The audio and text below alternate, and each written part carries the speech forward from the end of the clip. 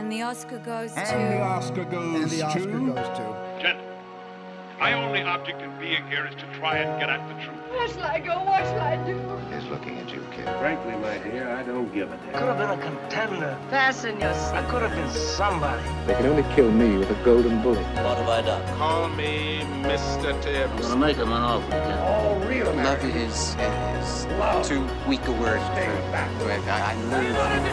I loathe you. I love you. I did as instructed. Don't laugh! If there's something wrong, it's wrong with the instruction. This ain't reality TV! Respect it and validate it. Remember that's what you told me? It's time, Robbie. Welcome to the Next Best Picture podcast. And the Oscar goes to Parasite. Hello, everyone, and welcome to episode 200 of the Next Best Picture podcast. I am your host, Matt Neglia. Time of recording 11:06 a.m. on June 28th, 2020. Big episode here today. Lots to talk about, some major announcements, a time to look back and reflect, and as well as look forward to the future. 200 episodes, almost 4 years worth of content. Our anniversary is technically September 1st, but this represents 200 weeks in a row that the Next Best Picture podcast has been invading your eardrums. Here to help me celebrate, I have someone with me that's been here since episode 1, Michael Schwartz. Honestly, I can't believe it. I would normally say something witty here, but, this is just too big. I'm amazed that we're here. Yeah. Fantastic. And someone that usually does say something witty when I introduce him, Dan Baer. Happy 200 and happy Pride Sunday, everybody. Absolutely. Tom O'Brien. I can't believe it's been 200, and I look forward to 200 more. Josh Parham. It's just incredible. I can't believe I'm here either. Cody Derricks. I can't believe we're 200 years old. And also, too, joining us once again here on the podcast, and I might as well start off with our first very big announcement here for the show, the newest member of the Next Best Picture team, Kaya Shanyada. Hello. Yay. Welcome. Very excited to be here for the 200th episode. I'm very excited to be a team member officially. I confirmed Kaya a little while before we recorded. The people on the show right now, this is their genuine reaction. No one else knows other than me and Kaya. So. Congratulations. Thank you. But Kaya's been on the last couple of podcasts with us, and we've really enjoyed having her on here. She's been a wonderful presence, and we can't wait to see where else she goes on her journey, especially as she's in film school right now, actually currently discovering some of the greatest movies of all time, and it's going to be really exciting, Kaya, to kind of be along with you as your cinephile progression, I guess, progresses? Alrighty. And then other news also. Might as well just start off with the big announcements, right? Might as well. So to mark the 200th episode here, huge milestone, actually. Something that, I'll admit, like, we weren't necessarily working towards it, but it was an opportunity that fell into my lap. I am very proud to announce that the Next Best Picture podcast has officially teamed up with the Evergreen Podcast Network, and our show is now officially a part of their compilation of podcasts that basically go over multiple topics, not just film, but the quality of these shows are just absolutely incredible. And we're going to be seeing some changes over here at the show. Minute changes, nothing in terms of the content for which we will be producing, but you will notice maybe some subtle little things here and there. Nothing bad. Been in direct contact with the team over there, and it's something that I am personally really excited about, and is, once again, just a natural progression along our journey as we continue to expand. So I want to give a huge shout out to every single person that's ever listened to the show, every person that's ever come on the show, every person that's ever contributed over to the Next Best Picture podcast to get it to where it is today. So thank you all very much. All right. So first things first, Kaya, let's start off with you. What have you been watching over the last week? Anything good? I only watched 2 films this week. I was super busy, but they were both fantastic. I watched I Love You, Philip Morris with Jim Carrey and Ewan McGregor. Hilarious. God, love it. And then I watched Pop Star Never Stop Stopping for the first time, and it was fantastic. Oh my God, yeah. Both of those movies, a tremendous amount of fun. One of Jim Carrey's more underrated performances, and I love you, Philip Morris, as well. And for sure. God, I'm telling you, Popstar is a comedy classic, a new comedy classic, if I've ever seen one. That movie is just too much to handle. It's so good. Alrighty, let's hear from Michael. Michael, what have you been doing this last week? Yeah, so 2 movies from me last week. I watched She's Gotta Have It, because I was in a Spike Lee mood after The Five Bloods. And I had never seen it before, one of his very, very, very early films. And it's very much independent, experimental, student film, if you will. I know he wasn't a student, but it feels like a student film. But some gorgeous imagery, very much shows what he's capable of and the career that he would have after that. And then I also caught up with Just Mercy from last year. It's streaming for free on a bunch of platforms right now, and I didn't see it in theaters, so I wanted to see what it was all about, and Jamie Foxx's SAG-nominated performance. And I'd put this movie off when it was in theaters because it just seemed like I knew every beat of it. Like, it just felt like made for Oscar bait, but even though it didn't get any Oscar nominations. And pretty much proved me right. I found it a semi-engaging story. You knew what was going to happen, obviously. The performances were all respectable. It was a fine movie, but not anything I would ever really go back to. It was just, sort of respectable blend, whatever. I understand that. I think it's a very powerful story with good performances still to this day. A little cliche at times, sure, but earnest, and it's a depiction of its true life story. And, it's free to watch in many places right now, so why the hell not, right? Yeah, I just watched Clemency a few weeks before, and watching them sort of close together, they're sort of similar stories, but Clemency is just so much more powerful, and you get a deeper sense of these characters and the horror of the system. And Just Mercy was, typical Oscar bait.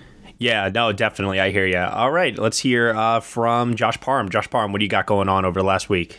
So for me, I've actually noticed that I haven't seen a ton of movies this week, and it's probably because I've been binging Hannibal on Netflix and catching up. Yes! Taking up a lot of my time. So good. It's interesting. So that's been my main priority throughout the week. However, I have seen a couple things. I did rewatch The Imitation Game for our podcast discussion, which was very fun. Mm-hmm. The movie, not so much, but I love the discussion. That was great. And I recommend people check that out on our Patreon. I also saw this documentary that premiered on Netflix not too long ago called Disclosure. And it is looking at sort of trans visibility in media. It kind of is like The Celluloid Closet. If anybody's ever seen that documentary, it kind of works with a similar framework. And I found it to be very interesting. It's a very revealing documentary about a lot of different movies and television shows that have been using trans characters in both good and bad ways. And, it's on Netflix, so it's an easy watch, and I would highly recommend people check it out. Nice. No, that sounds very, very interesting. Something that definitely sounds like it's worth checking out. You said it's on Netflix, right? Yeah, it's you can stream it on Netflix right Cool. now. Awesome. All right, Dan Bear, how about you?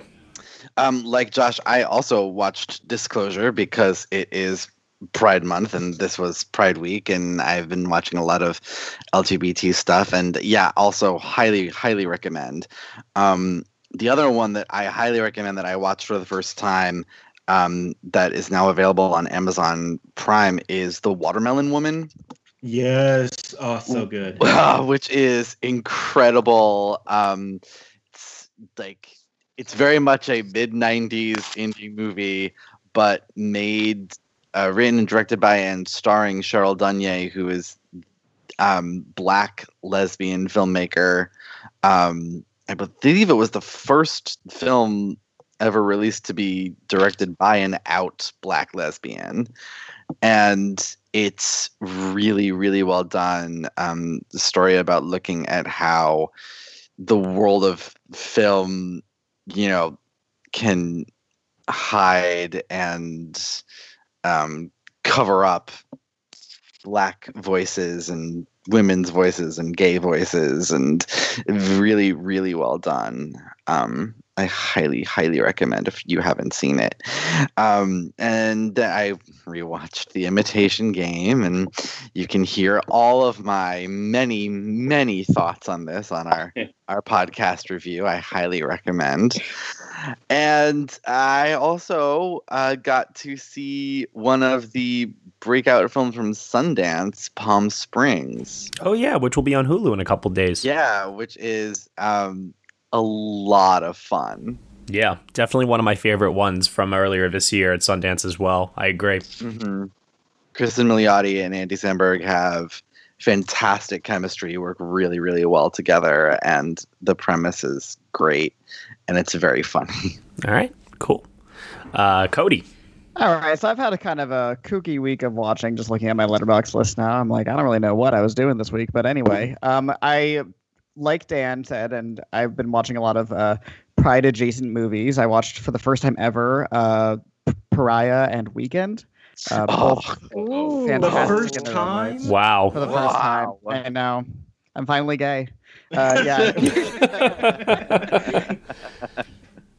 Pariah was great. Weekend especially is one of the better written films of that year. I highly recommend it. Let's see, what else? My friends and I have a semi-weekly bad movie virtual watch club that we've been doing lately.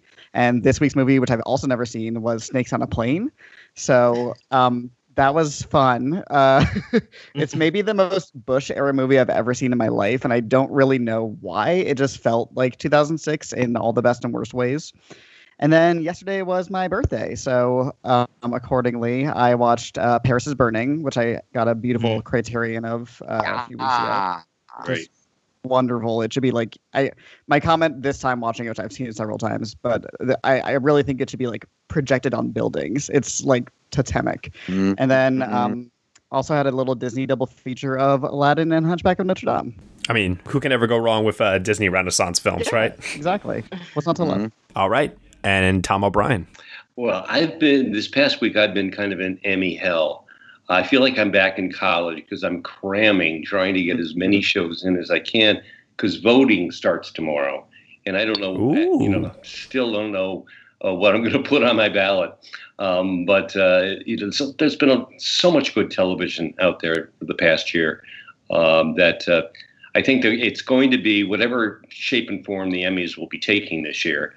It'll be fascinating, and I'm really looking forward to the nominations and see if anything I voted for got nominated. But I do want to recommend a TV show that will be eligible next year that I was really kind of surprised by, and that's the new Perry Mason series on HBO. It was originally going to be a feature film starring Robert Downey Jr., but that kind of fell through. So Downey and his wife are producing this. And the production value on it is remarkable. 1930s Los Angeles. Boy, they recreate this it's such a lot of very atmospheric touches, wet streets and things like that. Perry is not the Perry Mason you remember from Raymond Burr. This is kind of a prequel. Before he became a lawyer, he was a private eye, and a really down and out private eye. I mean, he would get his wardrobe off of corpses in the morgue. It's like, oh, that's a nice tie. And he wound up taking it. It's basic. This is going to be a sort of series-long arc about a kidnapped child. But along the way, there's a lot of fascinating characters. John Lithgow is in it as an attorney, a struggling attorney who basically hires Perry for all his PI work. With wire rim glasses and a bushy mustache, Lithgow's a dead ringer for John Bolton, and from the later series are now in different parts, because these characters are just starting out when they're young. Della Street is not working for Perry; she's working for this big lawyer. Paul Drake is a beat cop. And they've got a plot involving an Amy Semple McPherson character played by Tatiana Maslany from Orphan Black. Another Emmy winner in it, and it's a really remarkable recreation of Los Angeles in a very particular time. Yeah, I'm excited to check out Perry Mason myself on HBO. For myself, I had a very light week of watching. I had multiple opportunities to watch something, and for some reason I did not take it. So I apologize to everyone for not doing that. This week, though, is pretty packed as a result, and I have so much to get through. The only thing that I can really speak to is I rewatched The Imitation Game for our 2014 retrospective, which has been a lot of fun so far, and is something that I highly urge all of you to check out our reviews of as we re-examine that film year. This is our 200th episode. No surprise, as I said at the top of the show here. So what I want to do is I want to take a moment to actually kind of like reflect a little bit on 200 episodes. Maybe shout out some moments that ring true for you all and y'all remember from the great times of old. And, just have at it. Free-form discussion here. I don't know why, but one of the more memorable moments I've had podcasting with y'all is our weirdly long retrospective review of Crash. Josh, you were definitely there. Who else was there? Dan, were you there? I was there. Yeah. Yep, I remember being there.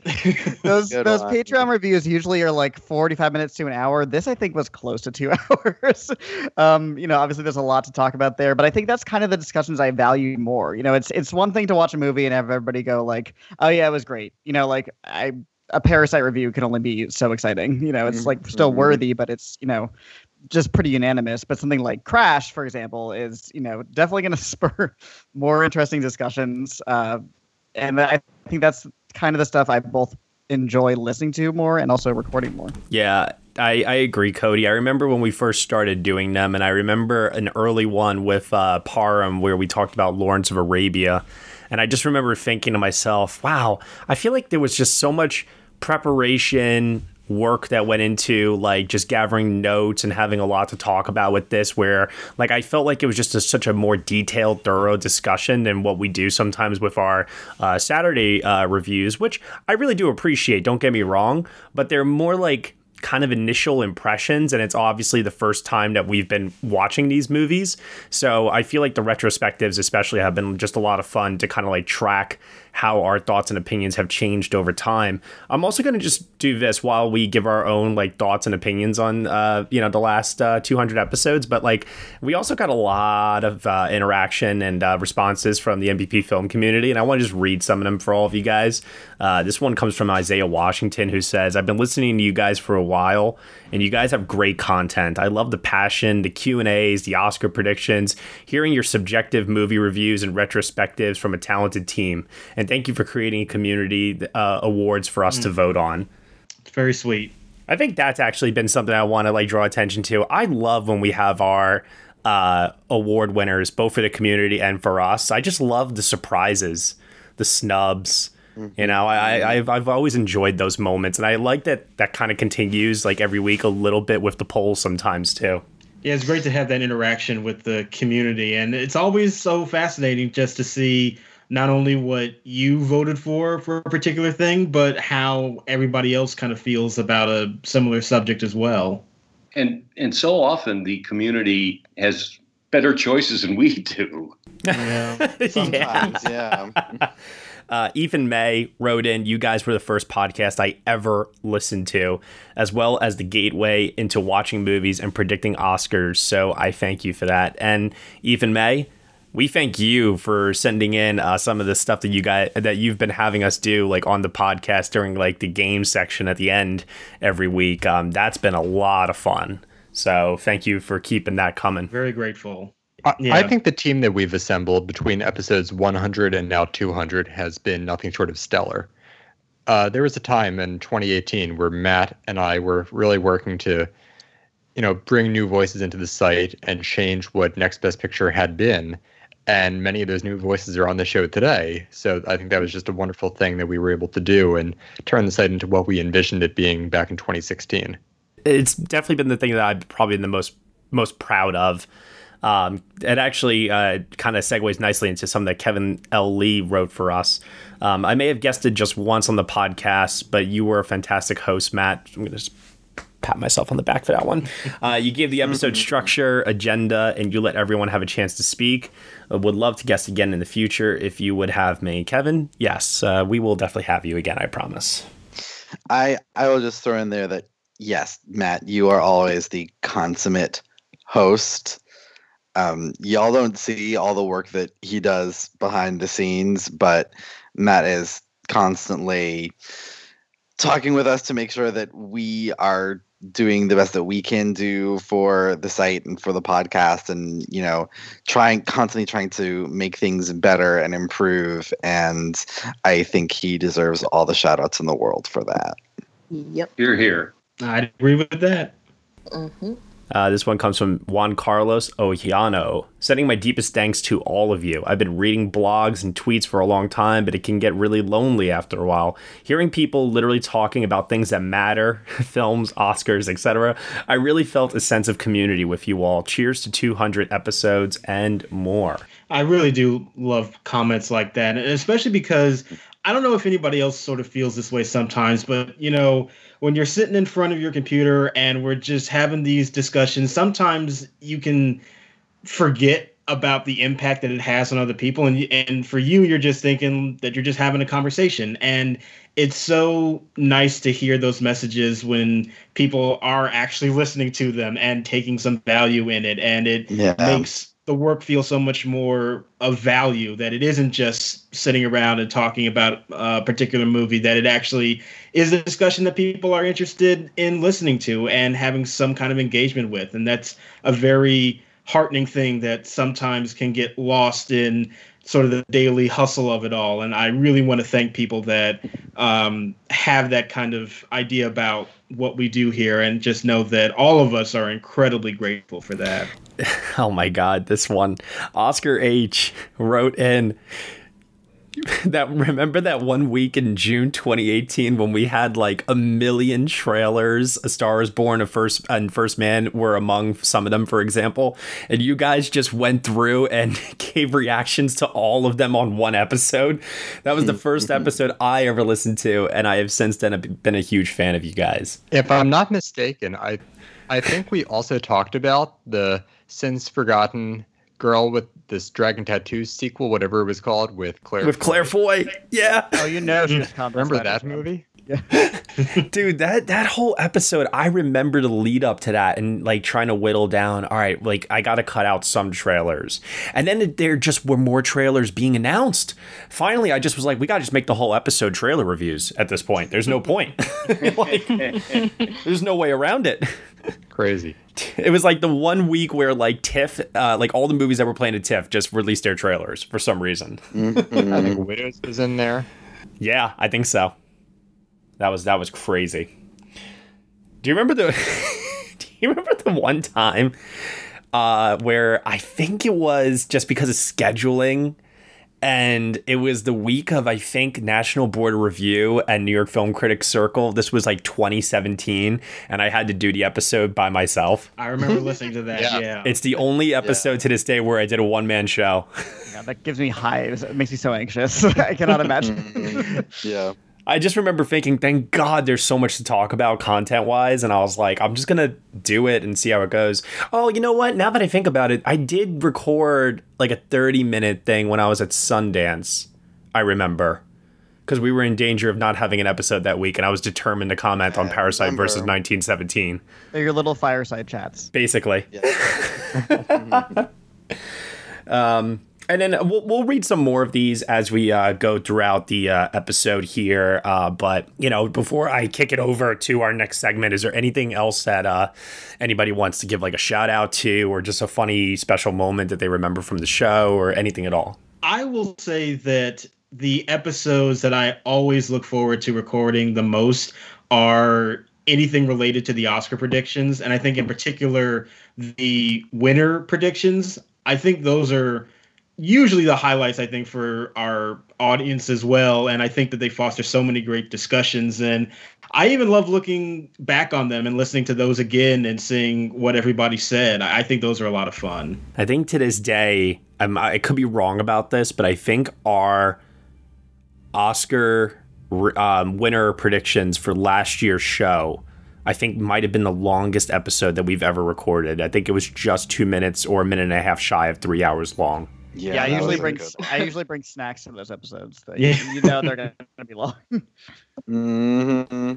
And Josh, I agree with you. It's funny to go back and re-listen to some of them. The one that drives me crazy still to this day is the 2017 Best Picture between Three Billboards, Get Out, and Shape of Water. And just me pulling my hair out, whatever hair I had left, like trying to figure out like which one to go with. That was... You can hear I'm like having like a mental breakdown on the episode pretty much. Those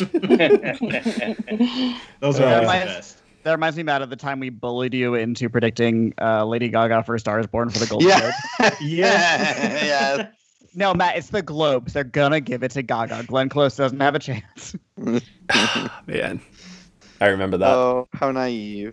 I am always a huge fan of the retrospective reviews. Getting to go back and look at these movies again is just something that's really special, especially like with all of you guys. Our little like almost core crew of me, Matt, and Josh, but everyone else who gets to show up every once in a while. It's so much fun to revisit those movies from so long ago. And kind of a new memory here too. I know we've only done this once, but I do want to do it again. Our audio commentary while rewatching something like Serenity. That is my favorite thing that we've ever done, honestly. I had so much fucking fun with that. And I think all three of us did, actually. That was a time and a half, yeah. Yeah, it definitely was. Absolutely. We got to do it with cats. Oh my God. And that's the problem too. I've been struggling with trying to figure out which film to do it for next.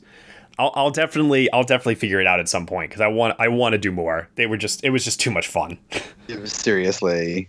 And Michael, I know it gets brought up time and time again, but do you want to just mention that one thing in 2016 to this day that we still talk about?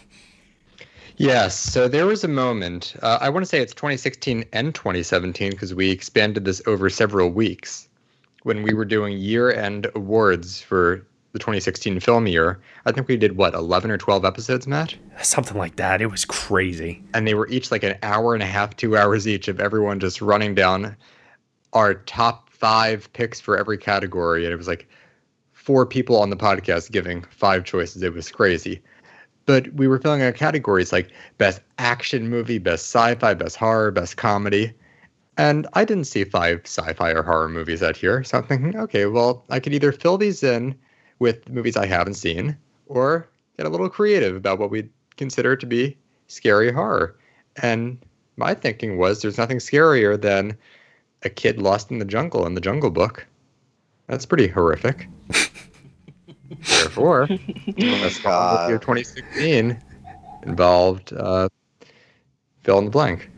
And I just remember like you had that on there, but you didn't have The Witch on your list. And I just remember thinking like, how was this even possible? Like I was morbidly upset. I was, oh God. The fact that you called it scary horror tells me everything I need to know, Michael. Yeah. My other favorite moment from that time, I think I mentioned this a few weeks ago, but it's worth bringing up for this, retrospective. In fall of 2016, we were doing our first round of Oscar predictions ever for the site. And it's like September, October 2016. And I said, I bet Warren Beatty's going to be up on that stage holding an Oscar on Oscar night.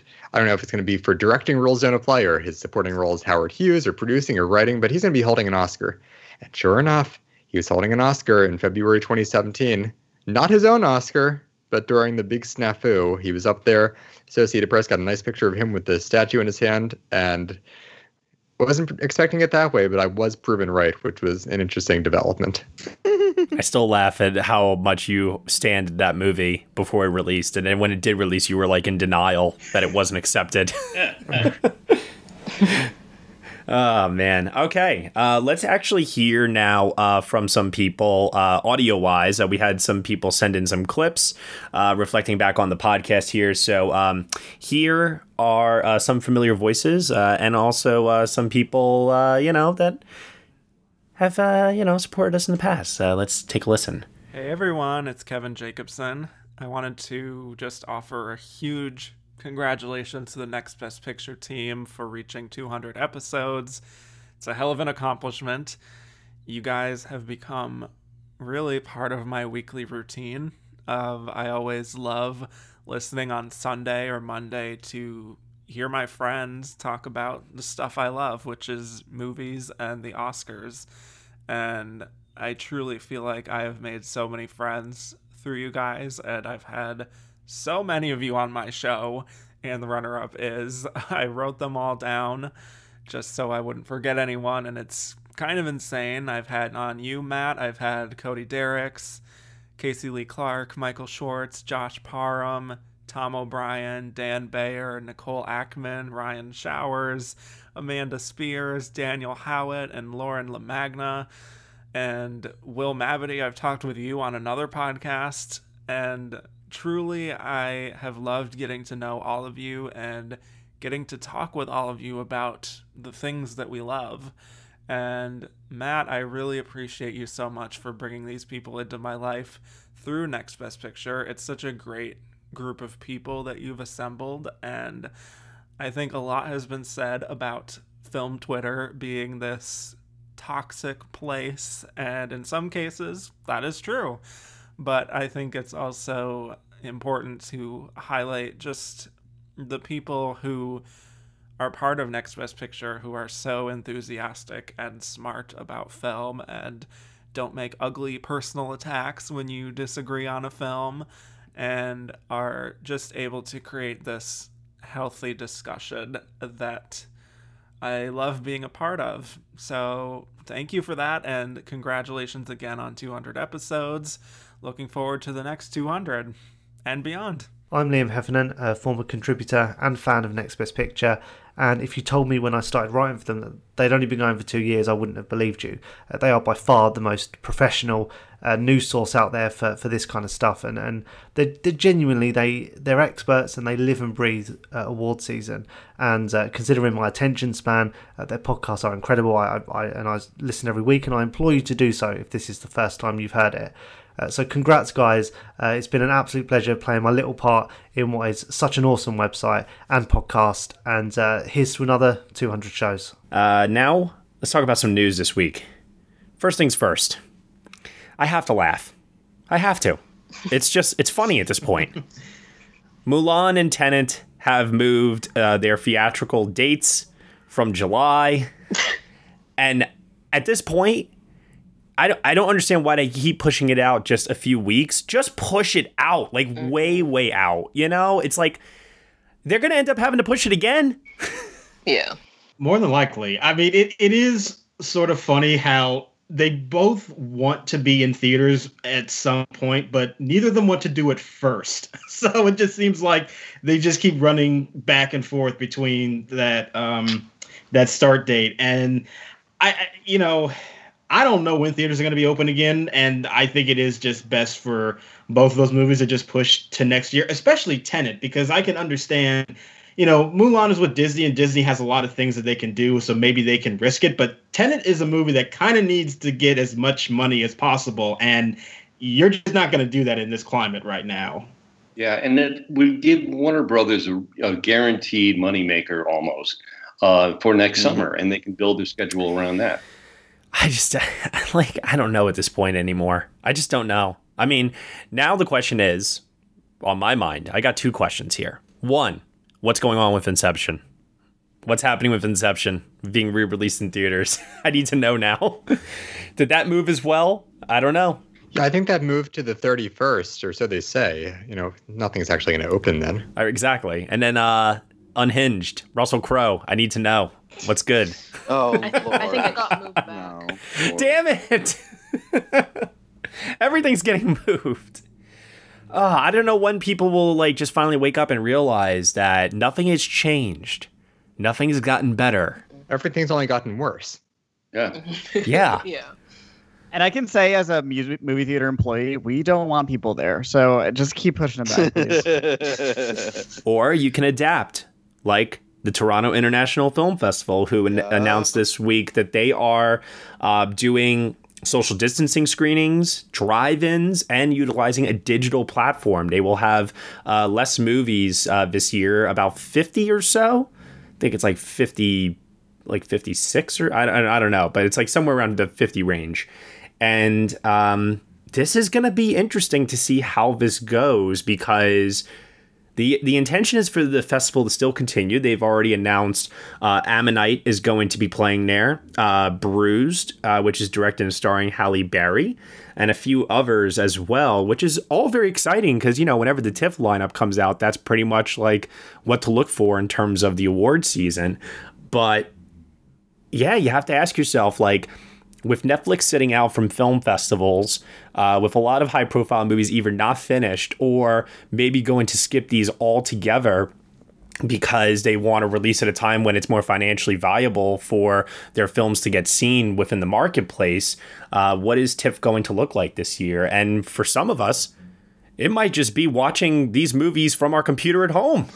And I mean, that is really cool, potentially, the opportunity to attend TIFF from the comfort of your own home. Like, very, very cool. I mean, especially, having been there and seeing how crazy it is in person, I'm definitely like, the idea of doing it from home is appealing, if not like the most amazing idea ever. But it's, there's only so much we can do in this day and age. And I think that doing it digitally, as much as that, it takes a lot of the fun out of it and the atmosphere and the excitement of a film festival. I think this is the best thing that anyone has come up with to get these movies seen, which is the whole point really of a film festival, just to get the movies seen by people. And this is the best way to do it. I think so too. I don't know what it's going to mean for accreditation for press. Are they going to just accept everybody? Like, I don't know. But it'll definitely be very interesting. We're in unprecedented times right now. You know what's also super unprecedented? Fragments of a comet that might hit Earth. Sorry, wow. That was a transition. Can I come up with a better transition to this? The answer is no. First trailer for this week is Greenland, starring Gerard Butler. You guys know Gerard Butler, right? Yeah. Right? Like, anyway, this movie's coming out August 14th from STX Entertainment, or so they say, as of right now. We'll see. But let's take a look at the trailer for this one. Let's give some thoughts. This is Greenland. I don't see Clark. Oh, maybe he's still sleeping. Dad. Some of Clark's larger fragments are now expected to enter our atmosphere. That's right, and now these are just... What are they saying? More of the same. I bet you it's gonna make a heck of a show. Whoa. Where are they going? I don't know. When the first chunk is about to hit. Hit? Only part of it. It's going in the ocean. Would you look at that? Wait, where's the explosion?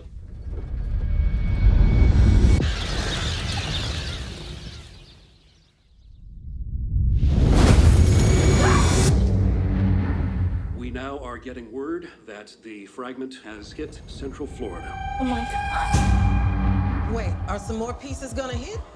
Come on, let's go. But the sky's on fire. 2 days. They got it all wrong. There's a ton of fragments. Planet killers. Space agencies are predicting an extinction level event. We're gonna be together, all right, kiddo? We're just trying to get to safety. They've been tracking the military flights to bunkers in Greenland. It's our only chance. Move back! Perimeter breach. Perimeter breach. Runway 33. Drop your weapons now! Allison! Nathan! Allison! Where's Dad?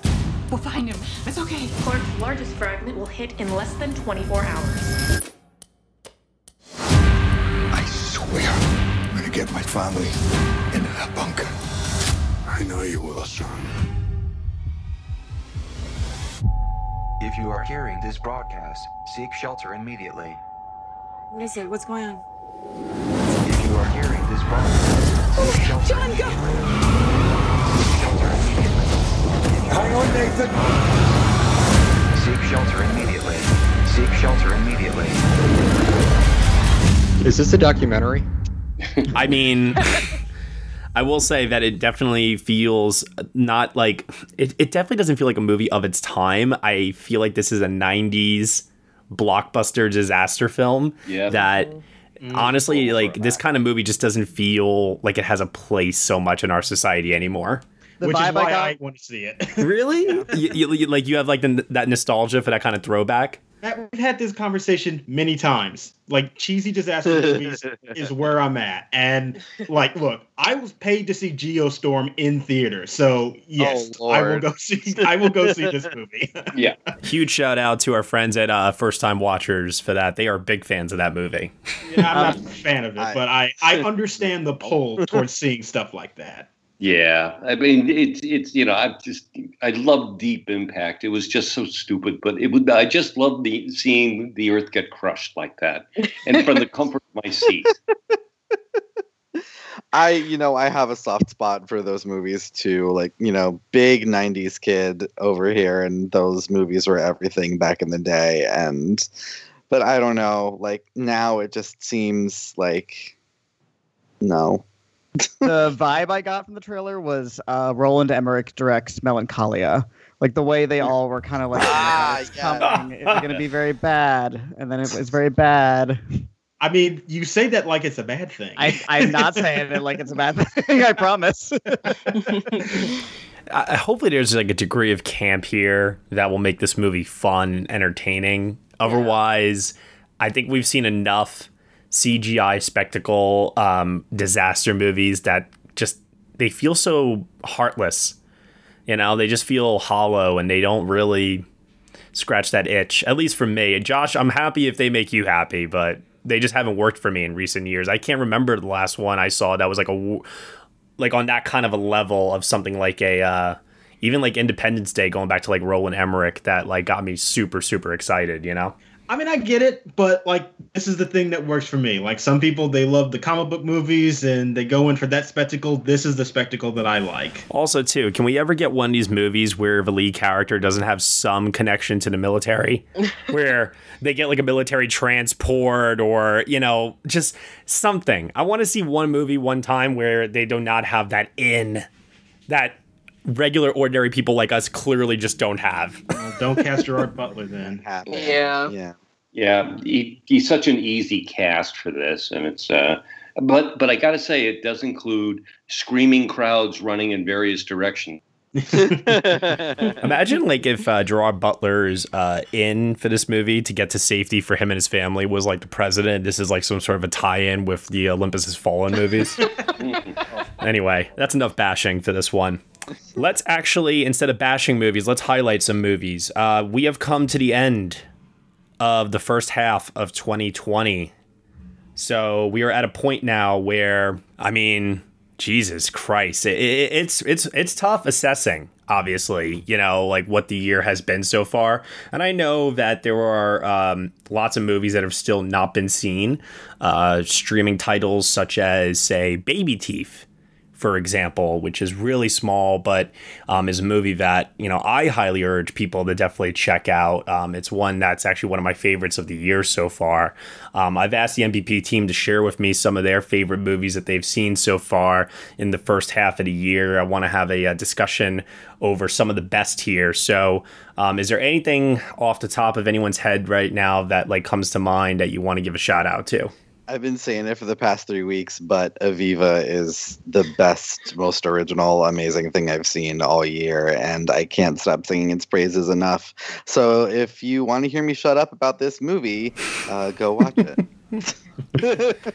I echo Dan. It's one of the more original pieces of work I've seen this year, and it was truly a unique cinematic, even though I didn't see it in the theater experience. Yeah. I do really want to check that one out.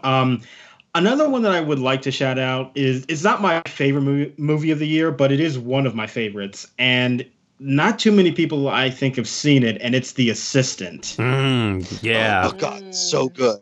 Like that movie, it's very like kind of quiet and slow, but very intentionally so. And I think it is so incredibly effective in what it's trying to say about this culture of workplace harassment, and I think it's done so well. Highly recommend people check it out.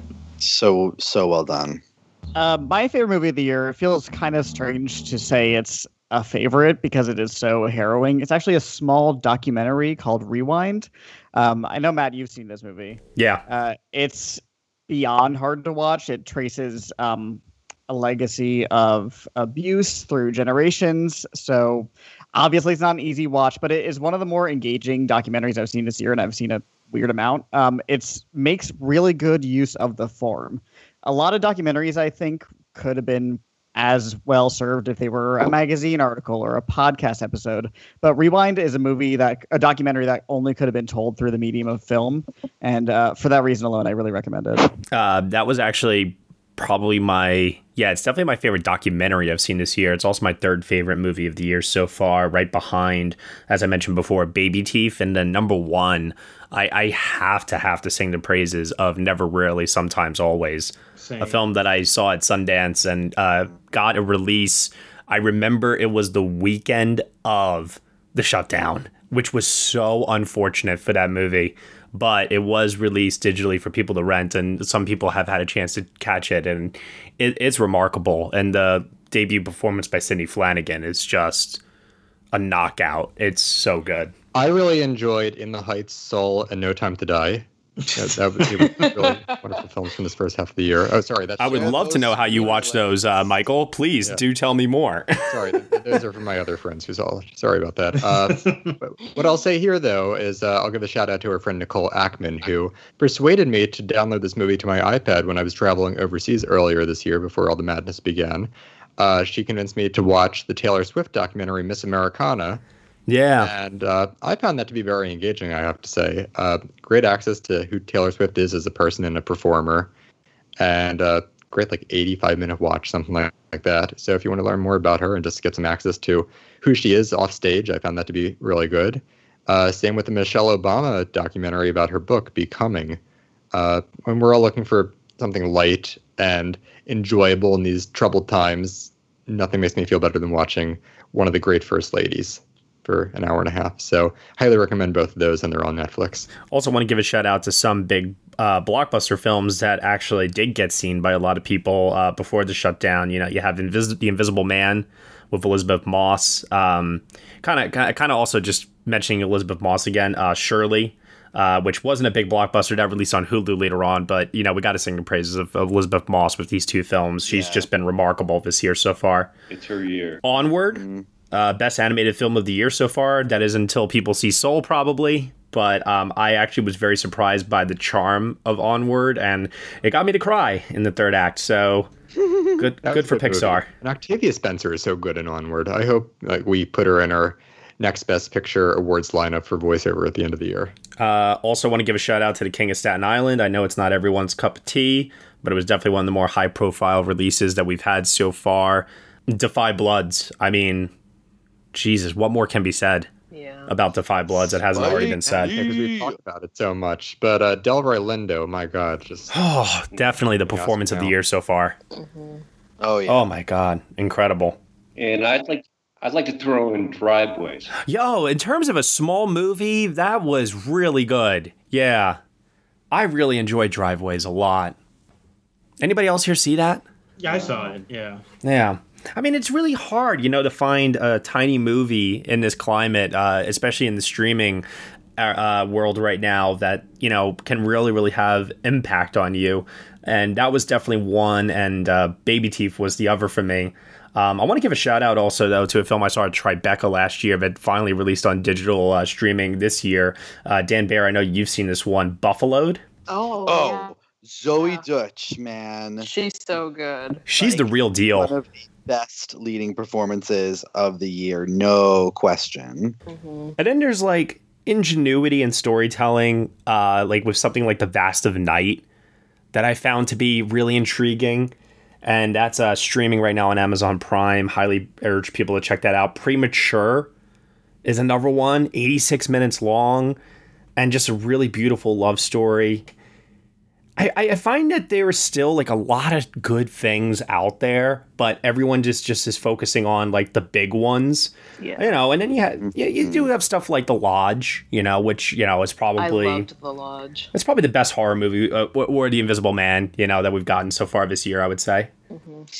I want to give a shout out, since we're going to have to get used to doing this, a movie that was eligible at last year's Oscars, but came out this year. And Then We Danced. Yeah. Which is a Swedish film set in Georgia, the country, not the state, about a young man who's part of a national dance troupe who is dealing with his homosexuality. And it's so well done. The performances are incredible. The filmmaking is really, really solid. And it's a shame that it didn't make the lineup for foreign in Best International Feature last year, because it really deserved it. Yeah, it's a lovely little movie. It really is. You know what are the other two, Dan, that come to mind when you mentioned that? Films that qualified for that Oscar last year, but can qualify for the other Oscars this year. Bacurau and Beanpole. Yeah. Oh, love God, Beanpole. Oh. It is so good. Yeah. And I'd like to throw in Corpus Christi, too. Corpus Christi was good, yeah. I'm just going to give a quick shout out. Sorry, I know I'm mentioning like everything at this point, but I feel like these have to be said. First Cow, which finally I think people are going to get a chance to see very, very soon next month, which I'm super excited about. Right. Swallow, which surprised the hell out of me. Swallow's probably one of my favorites. And I know that this is a television movie. I understand that, but I do want to just shout out Bad Education. Shout out Corey Finley, one of my favorites from TIFF last year. That movie is something incredible. That was the best thing I've seen all year. Yeah. It's in my top 10. I mean, if I can put Netflix stuff in, I can put this in. Yeah, but it's not contending for Oscars. It's contending for Emmys. It is what it is. In terms of technicalities, All right, let's hear really quickly from some other people that sent in some nice, kind words over to us here over at the podcast. Adam Clay. Next Best Picture is one of my favorite film podcasts. I've been listening to you guys for about 2.5 years. I applaud you, Matt, on working your ass off to create a space for movie fans that care just as much about community as it does about healthy film discussion. Mazel tov. And also here, Scott Kernan. I always look forward to listening to a new episode of this amazing podcast. My first listen was on the date of March 3rd, 2018, where I listened to your final Oscar predictions of the first year I really started to follow them. And I've become an avid fan ever since. So that's really cool. That's nice. And why the hell not? One more. Ronaldo Sosa says, I just want to say that I really appreciate what you guys do because I don't know anyone in person who cares about movies the way I do. So I used to feel very lonely before. But after getting on Twitter and finding you guys and other podcasts, I see that there are other people who care about movies and the Oscars. And it was really great seeing people who felt like I did when Parasite won, when my family was looking at me like I was crazy for caring that much about people who I never met winning an award. Ronaldo, I got to just say really quickly, going back to the early days before any of this even existed, that was my goal. I was in that exact same spot. I, too, felt isolated and alone, and I felt like I loved movies and I didn't know anyone in my life that did. And I listened to podcasts by Sasha Stone, Chris Tapley, Clayton Davis, and Ann Thompson, and I quickly kind of realized that there are people out there. Now, how do I get into that world? Where is it? And it was all about just trying to dig it up and become a part of it. And also, too, creating something for people to feel connected to. So I feel like I accomplished that goal with the show. And that's been probably like the great accomplishment of my life so far. So I'm really, really proud of that. And I thank you for sharing that with us. Honestly, it's been one of the highlights of my past few years since I joined to get to talk about movies with you guys at least a couple times a week, mostly. And it's definitely been a saving grace of the past 4 months. Yeah, certainly. And, just to highlight Dan and Josh here, 2 new Critics Groups members as a result of the collaboration and the hard work that you guys have put in as well. So, it reaps its rewards. And I'm very, very proud of both of you in particular for that. Thanks, Matt. Polls. We asked everyone their favorite film of 2020 so far. A popularity contest, maybe. Let's see the results. All right, first things first. Michael, best film of 2020 so far is? To Five Bloods. Okay. Tom. I'd say The Invisible Man. Cody. I was going to say To Five Bloods. Josh. Never, Rarely, Sometimes, Always. Dan Bear. I know, I already know, but I know. Aviva, if we're talking more wide release, then I'd actually say Emma. Ooh, Emma. That's one we didn't shout out before. Nice call out there. Kaya? The Invisible Man. And mine is Never Really, Sometimes Always. Let's see what the community voted on. Here we go. Number 10. Oh my gosh, number 10. We did not mention this one. Number 10 is the Ben Affleck starring film, The Way Back. Okay. I mean, it's one of the few wide releases I think people have seen this year. Right. I think that played a part for sure. Number 9 is The Vast of Night. Okay. Nice. Number 8 is Emma. And that's on period.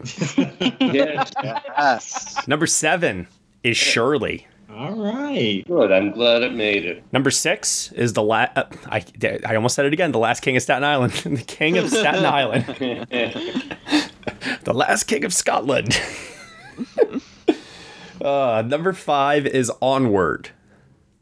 Number 4 is Never Really, Sometimes Always. Yes. Number 3 is Birds of Prey. Oh. And with a difference of 12 votes. Number 2 is The Invisible Man. Yay. And number 1 is Defy Bloods. Nice. Makes complete sense. So thank you, MVP film community, for your votes there. Now for this week, we actually got a trailer last week for Hamilton, which is going to be premiering this week on Disney+.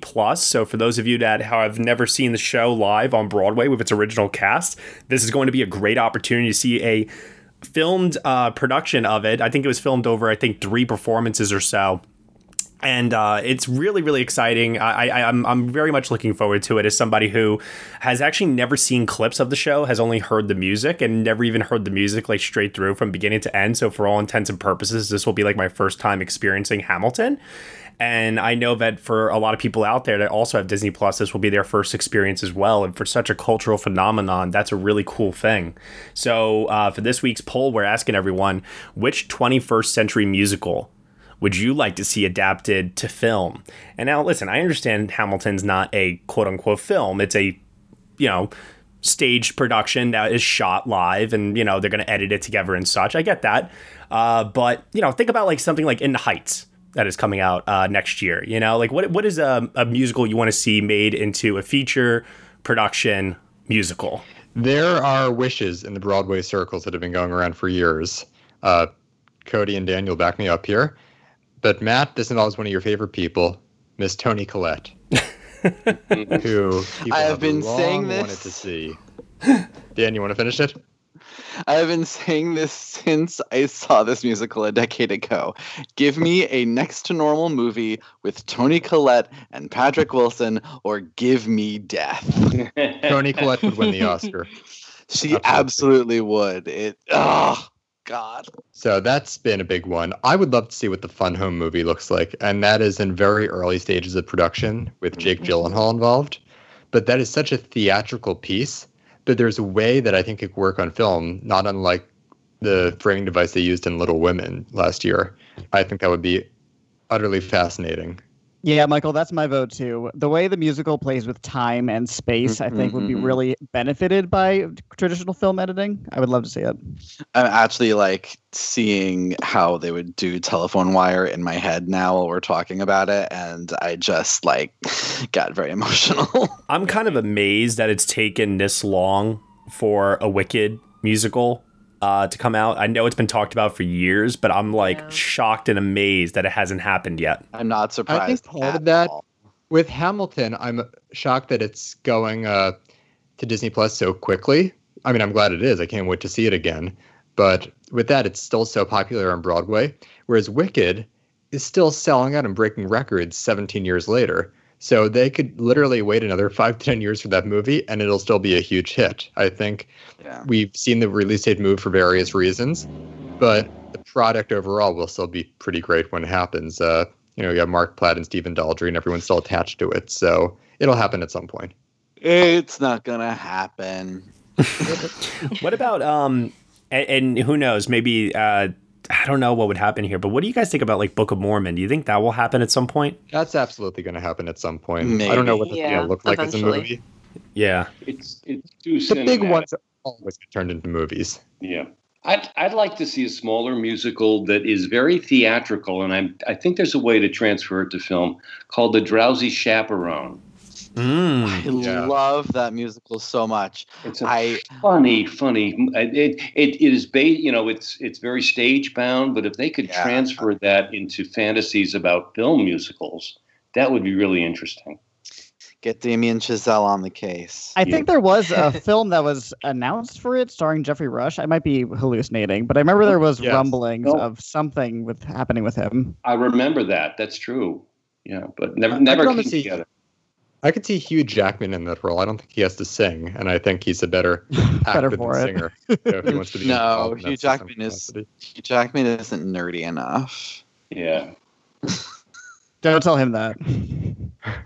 I think the smaller musicals, the ones that closed early, would be interesting transfers to film, like Bright Star or Shuffle Along. Bright Star would make a great film, and since Steve Martin is part of the creative team, it could happen. Yeah.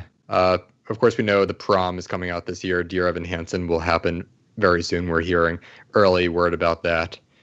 Looking at this list that Matt put up of musicals from the 21st century, I could tell you one that should never be made, and this was announced years ago and just never happened. We do not ever, ever, ever need a Memphis movie. No. The musical is not good and got really lucky its year. Yeah. It's amazing that it won the Tony Award in retrospect. Yeah, I saw that show in previews, and I remember being like, this is going to flop, this is going to get panned, and then cut to 6 months later, won the Tony, so I don't know what happened. In our current cultural moment, I don't think we need a movie with a song titled Everyone Wants to Be Black on Saturday Night, written by two white guys. There you go. Yeah. One of them who was the keyboardist for Bon Jovi. All that needs to be said, really. Yeah. Yeah.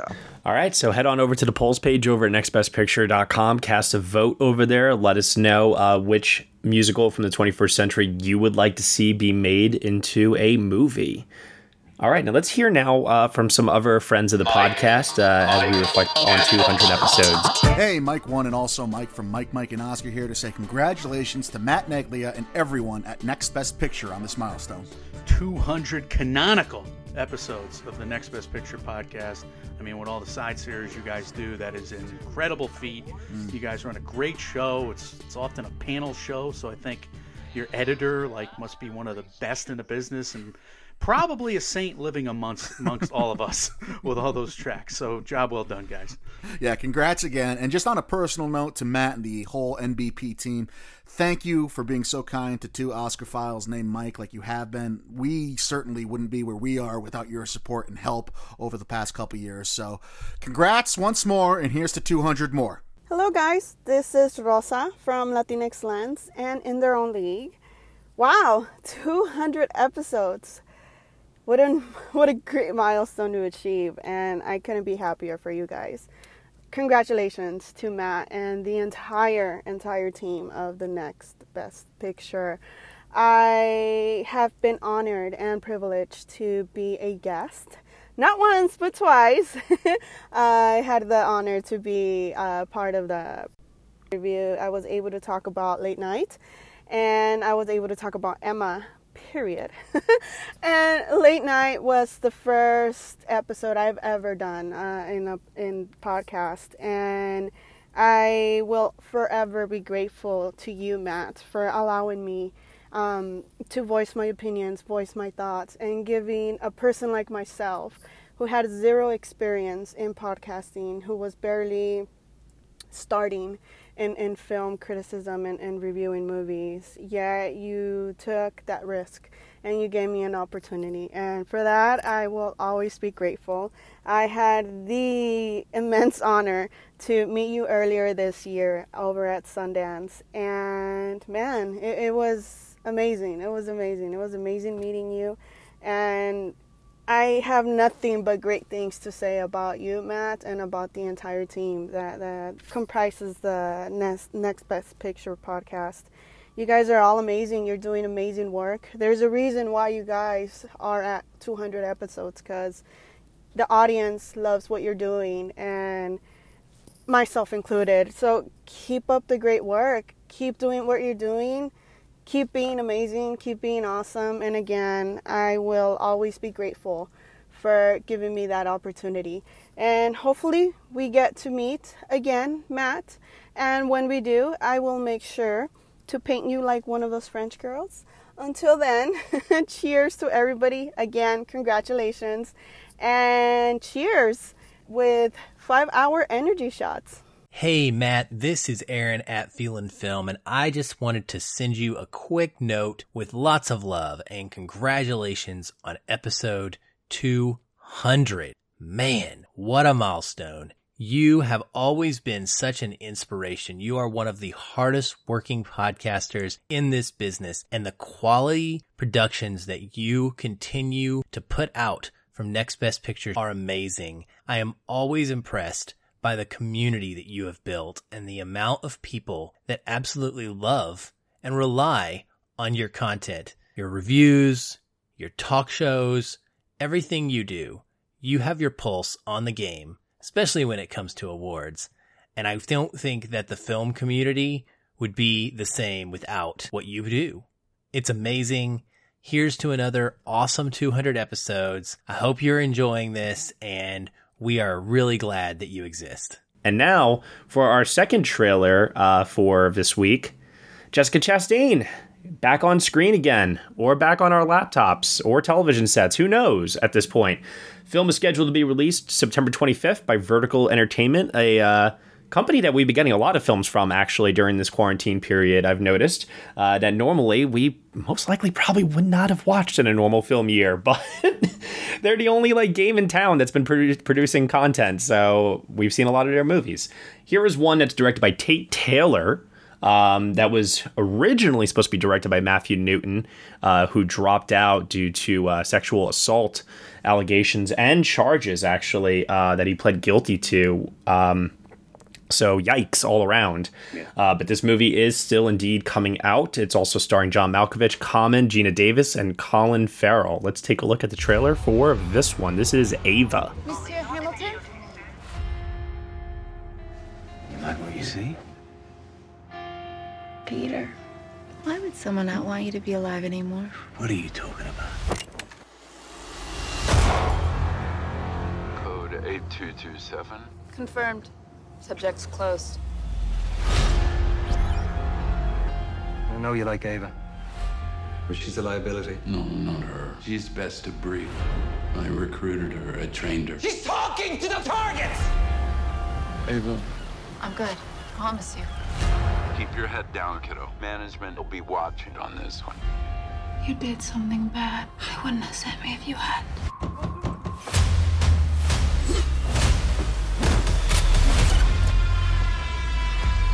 Who was responsible?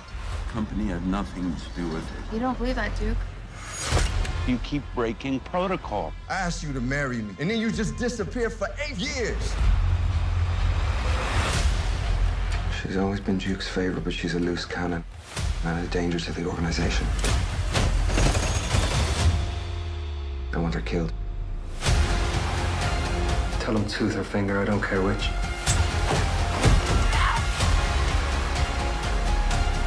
I warned you. I'm not going to be able to protect you a second time. You need to rescind the kill order. You know I can't do that. This is business.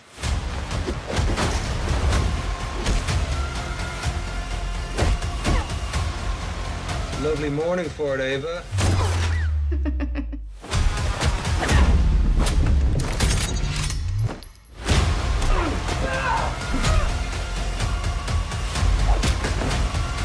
Put security around my family on high alert. Are we sure we haven't seen this movie before? Not only that, but did we really have to see the entire movie in the trailer itself? Yeah. You don't have to go see the movie, just watch the trailer. Look, I am here for this cast, and I get what you're saying, but we clearly have not seen the whole movie in the trailer because where the fuck is Gina Davis? It's disrespect to Oscar winner Gina Davis. Also, too, has anyone...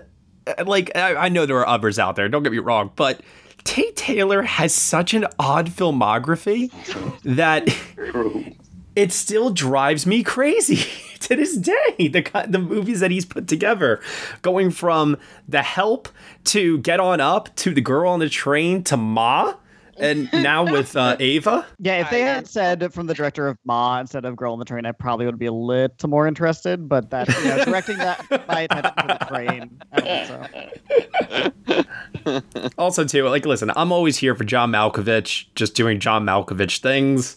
I like what Common has done, actually, with his screen career so far. And Colin Farrell, I mean, he's incredibly hit or miss. Like, incredibly. Mm-hmm. You just never know if he's going to be great or if he's going to be awful. And here I was like, whoa, buddy, dial it back several notches, please. Although I don't know what it says about me that I would just found myself laughing so hard when Colin Farrell just started punching elderly John Malkovich. Yes. Jessica Chastain, you poor girl. I feel awful because I listen. Maybe it's surprisingly decent, maybe, but by all indication, I'm just not feeling it. I mean, Tate Taylor is not a vote of confidence. Her career has taken a very interesting turn. Interesting is an interesting word. I mean, okay. I love her in Molly's Game. I thought she was great in that. Thought she was great in Miss Sloane. Thought she was really good, even in an ensemble film like The Martian. Crimson Peak. She's great in Crimson Peak. But the early 2010s, she was, I think, really at a high point. And since then, it's just been questionable choices kind of layered in there with the decent ones that have actually worked. I mean, Dark Phoenix was awful. We recalled come on, Next Matt. Street back in 2012. Yeah, I just remember for a time she was like, she'll get an Oscar one day, don't worry. And now she hasn't, been back in almost a decade. So I don't really know what's going to happen there. Like going from Dark Phoenix to It Chapter 2 to this movie, it's not looking that good for her. And then I think to myself, if we had just corrected this and just given her the Oscar for Zero Dark 30, then I'm like, oh no, but then we would have not have gotten Lupita Nyong'o the next year because they would have given it to Jennifer Lawrence for American Hustle. So it's like, I can't do that. Then we get Lupita Nyong'o Oscar nominee for Us. So maybe. Ooh, I like that, Cody. No, I don't think that Very happens. true. You know what? Maybe that is the way it would have turned out. That actually sounds a lot better. Wouldn't have happened. I forgot to answer fortune teller. So sorry. You know what's also not going to happen? This movie becoming an Oscar hit. That's for sure. You don't think so? I don't think so, especially now that they've changed the eligibility rules. Come on. Never say never. Oh, boy. Well. Just wait. Jessica Chastain is going to return, get her Oscar for Tammy Faye Baker. We love Jessica Chastain. We just like it when she has better material. That's all. All right. So now what I want to do is this. As Dan Baer mentioned earlier, it's Pride Week. It's been Pride Month. It's Pride Day. It's Pride all around. I want to actually have a discussion here about Pride Month. I want to have a discussion about literally anything. I'm going to take a step back on this one, and I'm going to just kind of kick back and let you guys take this wherever you want to take it, basically. Are there any films this year, for example, from the first half of 2020 that have really, really captured gay representation on screen in a way that made you guys, proud and, that you want to share with others, for example? Well, one that I really liked that came out earlier this year is this movie called Straight Up. And it's one that has a gay identity to it, but it does try to talk about some different shades within that spectrum. And it doesn't do it all with subtlety, but I found it to be very interesting still. I thought it was still very smartly written. I loved the performances from the two leads in it. It's a very small movie that passed under the radar for a lot of people, but one that I really, really enjoyed and is one of my favorites of the year. One that I watched this year, but is actually from last year, that didn't get a lot of eyes on it, and I think it should, is Big Little Ones. Oh my God, I loved that movie so much. Yeah, I was not expecting it to be as good as it was. No, yeah. It's so much better than it deserves to be. Mm-hmm. Yeah. And I just want to, outside of the movies, I want to say how heartening it's been, at least in New York, to see so many LGBTQ folks out protesting with the Black Lives Matter people, and to see so many Pride events adopting that movement and that language and bringing it into Pride celebrations, because this has been a really weird year to celebrate Pride Month. But we have to stick together and move forward to create a better world. And it's nice to see everybody stepping up. Mm-hmm. Kind of in that vein, I actually have an article that's coming out on the website soon, where I looked at queer cinema that does have a political or a protest edge to it. I thought it was a good way to look at Pride movies this year, like you said, Dan, in the face of all the protests going on right now. And as a reminder that the very first Pride was essentially a protest, if not an all-out riot. It's led by a Black trans woman. Yep. It's important to not, as much as I love a celebratory gay movie, it didn't really feel like the kind of thing I want to be watching this year. So I collected a good number of them, and a lot of them are really short little documentaries that are like on YouTube. Anybody can just watch them. One of the better ones I saw was this 50-minute documentary on I found it on Amazon Prime, but it's not a Prime movie, called Screaming Queens. And it is it was fantastic. Yes. It's a mini documentary about an early queer political event that I had never heard of. It was a riot led by trans women 3 years before Stonewall at a cafeteria in San Francisco that a lot of the trans sex workers frequented in the area. And it's informative, but also it's shockingly celebratory and joyous. And I think part of the reason is because the one of the co-directors is an actual trans woman from San Francisco, and she does a lot of the narrating of the film. And it kind of gives it this air of like, this is our history, we lived in it. And also it's not, morose or depressing. Not that there's not room for that, but it really is kind of, it's celebratory, and it shows these people's lives. And I really, really recommend that. Yeah, I've seen that one too. It's really well done. And also I've been doing this NBP Quarantine Film Festival, and it was Pride Month, so of course I felt like I had to do Pride movies, and tried to shout out as many minority representations of LGBTQ people as I could. That was not one of them, but there's been so many movies recently where we are getting a wider range than we're used to of just like gay equals gay white men. Shout out to Tangerine and Pariah and The Handmaiden. The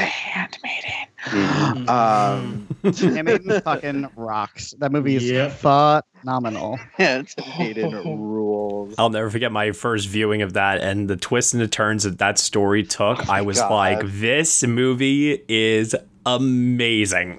Like, I had no idea where it was going to go by the time we got to that third act. I still haven't seen it. It's been on my list forever. It's on Amazon Prime. I've been completely obsessed with it since 2016. I remember seeing it at the Film Society at Lincoln Center with like all these little old blue-haired ladies, and just at one point, and I'm just sure that everyone who's seen it knows the exact scene I'm talking about, looking around going like, oh my God. They had no clue what they were getting themselves into, did they? They clearly had not seen Mulholland Drive 15 years prior. Oh, man. Good stuff all around. I do want to acknowledge the passing of Joel Schumacher this past week. An out gay director in Hollywood who, at the age of 80 years old, didn't always make the greatest movies, but there's something to really, really admire about him doing things his own way within the studio system in Hollywood. And I do have a nostalgic sense for a lot of his movies, not just the Batman films, but also Phantom of the Opera. And I genuinely love like Tigerland and Phone Booth, He had a real way with actors. Speaking of Colin Farrell, Farrell is so good in Phone Booth. And if you've ever seen Philip Seymour Hoffman in Flawless, it's a remarkable performance. And that was the film that really put him on my radar. And it's like, oh my God, this guy has got something. And it was brought out by Joel Schumacher. Yeah. Too bad he couldn't do that with Jim Carrey in the number 23. Well, there's a great tweet from Minnie Driver. She said, Joel Schumacher was the funniest, juiciest, most hilarious director I worked with. Once on set, an actress was complaining about me with an earshot, how I was dreadfully over the top. I was. Joel barely looked up from his New York Times and said, oh, honey, no one ever paid to see under the top. It's so true. Oh my God. It's so true. That is essentially his entire filmmaking philosophy. And like, shout out to a director that managed to bring a gay sensibility to movies without directly making gay movies lots of the time. I mean, like, especially the Batman movies, but really just throughout his career. Lost Boys, come on. Yeah. You look at his Batman movies, and they're not great per se, but they're just so much more full of life and character than anything you see coming out of the DC studio these days. Over the top, indeed. Those movies are so camp. They're so much fun. I was asking my roommate the other day, I was like, who do you think has a better line delivery in the Batman universe? Cillian Murphy saying, the Batman. Or Jim Carrey in Batman Forever saying, I'm Batman. And he like flaps his arms. Oh, Batman Forever.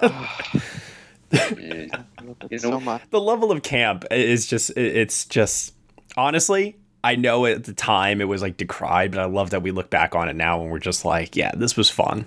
But pissing off fanboys is like gay icon status. That's yes. That's amazing. Yeah. He was also a great costume designer. He did the costumes for The Last of Sheila, which was written by Anthony Perkins and Stephen Sondheim, if you believe it. Wow. And he started off as a screenwriter and wrote The Wiz. Wow. Yeah, and an incredible career. I have a lot of respect for him. Like we said, his movies weren't always great, but they were always him, and I loved him for it. Yeah. All right. So now we have one more person that we're going to hear from. This is Ryan McQuaid. Let's hear from Ryan really quick. Hello, Matt and the Next Best Picture team. This is Ryan McQuaid from In Session Film and AwardCircuit.com. Wow, 200 episodes. What an achievement. What a reason to celebrate. That is amazing news to hear that you guys have made it all the way through 200 episodes talking about subjects that you're passionate about, and that, of course, being the Academy Awards and movies and Oscars and so many other wonderful things. I have to give a shout out to so many of the amazing writers that have been coming along over the last couple of years. Your words are inspirational, thought-provoking, interesting, hilarious, scandalous, even at times. From festival to screening to now home screenings and VOD releases, you guys have kept up your end of the deal in making some of the best writing in all of our crazy, hypnotic, dangerous, hilarious film Twitter world. To Will Mavity, the ultimately nicest guy on the planet, the guy that makes me smile every time he sings, whether it's on this show or on Twitter. He is so insightful, so endearing. Will, you're going to make a great lawyer one day. I hope you're able to defend all of us. I hope you're able to bail us out. I definitely want you to be my lawyer, Will, because you are a great human being. Speaking of great human beings, Michael, you are one of the best people I know in this crazy world. Michael can have this ability that not many others can, where we can go through links of not speaking to one another and pick up like old friends. He has interesting tastes that drive Matt extremely bonkers and up the hill, but it is wonderful podcasting to hear all those takes. And Michael, I do cherish our friendship, and I thank you so much. And for Matt Neglia. Matt Neglia, for many people that don't know, was one of the first people I really contacted through all of #film Twitter. And he was kind enough to come on an old show of mine and do 2 hours of podcasting.